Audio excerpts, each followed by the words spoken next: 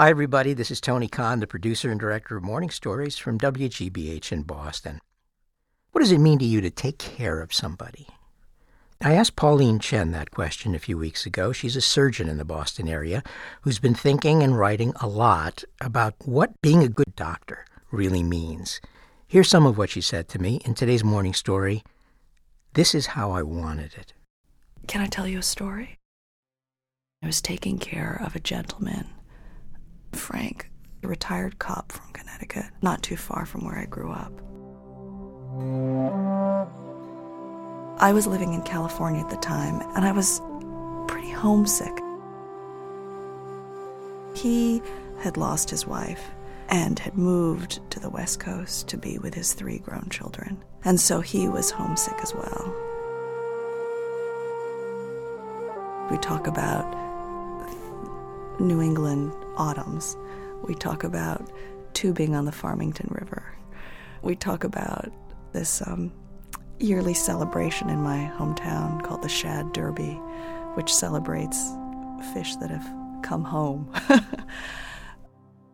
I think in part he reminded me of my childhood, a kid enchanted by the idea that here was a profession where you could go home at night and feel like you've helped somebody. A doctor who did the best by her patients.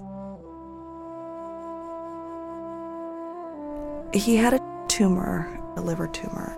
He also had a terrible jaundice. And what happens when you are that jaundiced, if you take out some of the liver, your chances of liver failure, at least in this gentleman's case, are higher than normal. And I remember this man saying,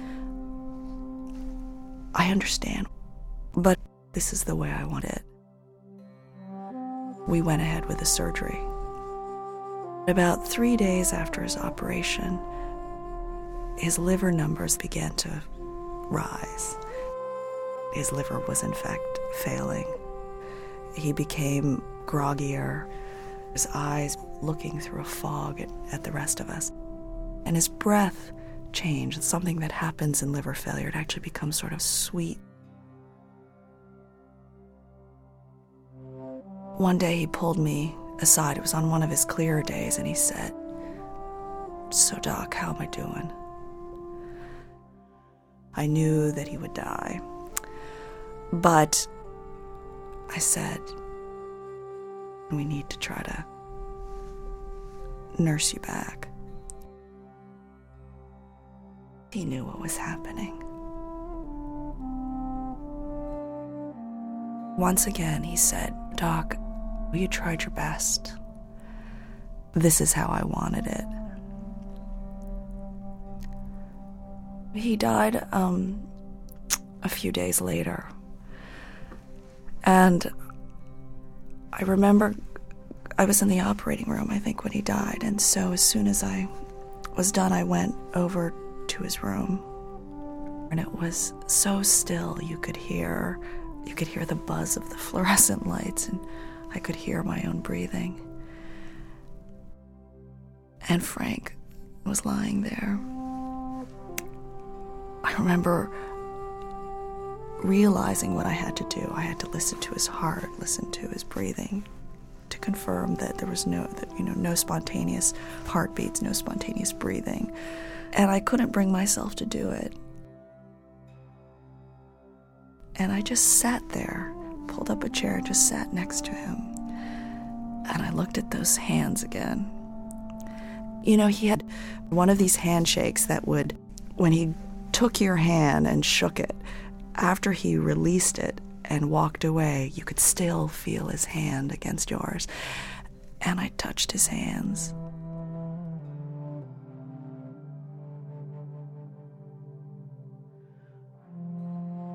Death, for a lot of doctors, is this terrible sense that you have failed, that in order to help somebody, you've got to cure them. I was young enough at the time that if he hadn't said it, "This is how I wanted it," I think it would have been absolutely devastating for me. To be honest, I still struggle with it. Not to be afraid, to thank the dying for all that they're giving you.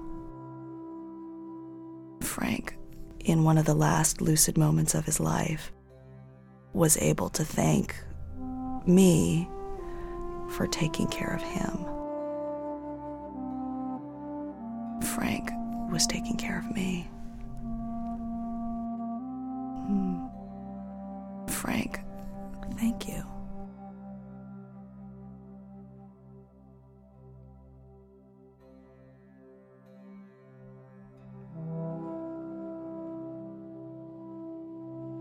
That was Pauline Chen with today's morning story.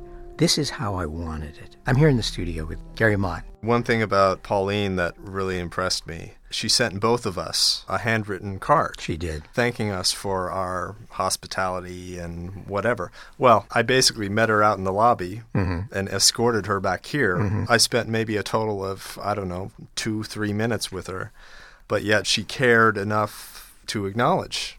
I put that card that Pauline gave me on my board. Some of the most moving stories that we've heard from doctors have been from surgeons. Surgeons like Sherwin Newland. Who, I have my eye on you. It's on our archive page. One of the points that he made, and I think it's what Pauline is also getting at, is that to be treated well is to be recognized by the other person. Sherwin talked about the fact that there was a guy who saved his life because he knew Sherwin underneath all of his depression. That's right. And he said that, the woman that he ended up marrying was someone who knew him in both his good times and his bad times. Pauline, is saying taking care of somebody is a relationship. That's right. Both of you have to feel that you can say thank you to the other for what you've done. I so love her honesty when she says, I'm not completely there yet.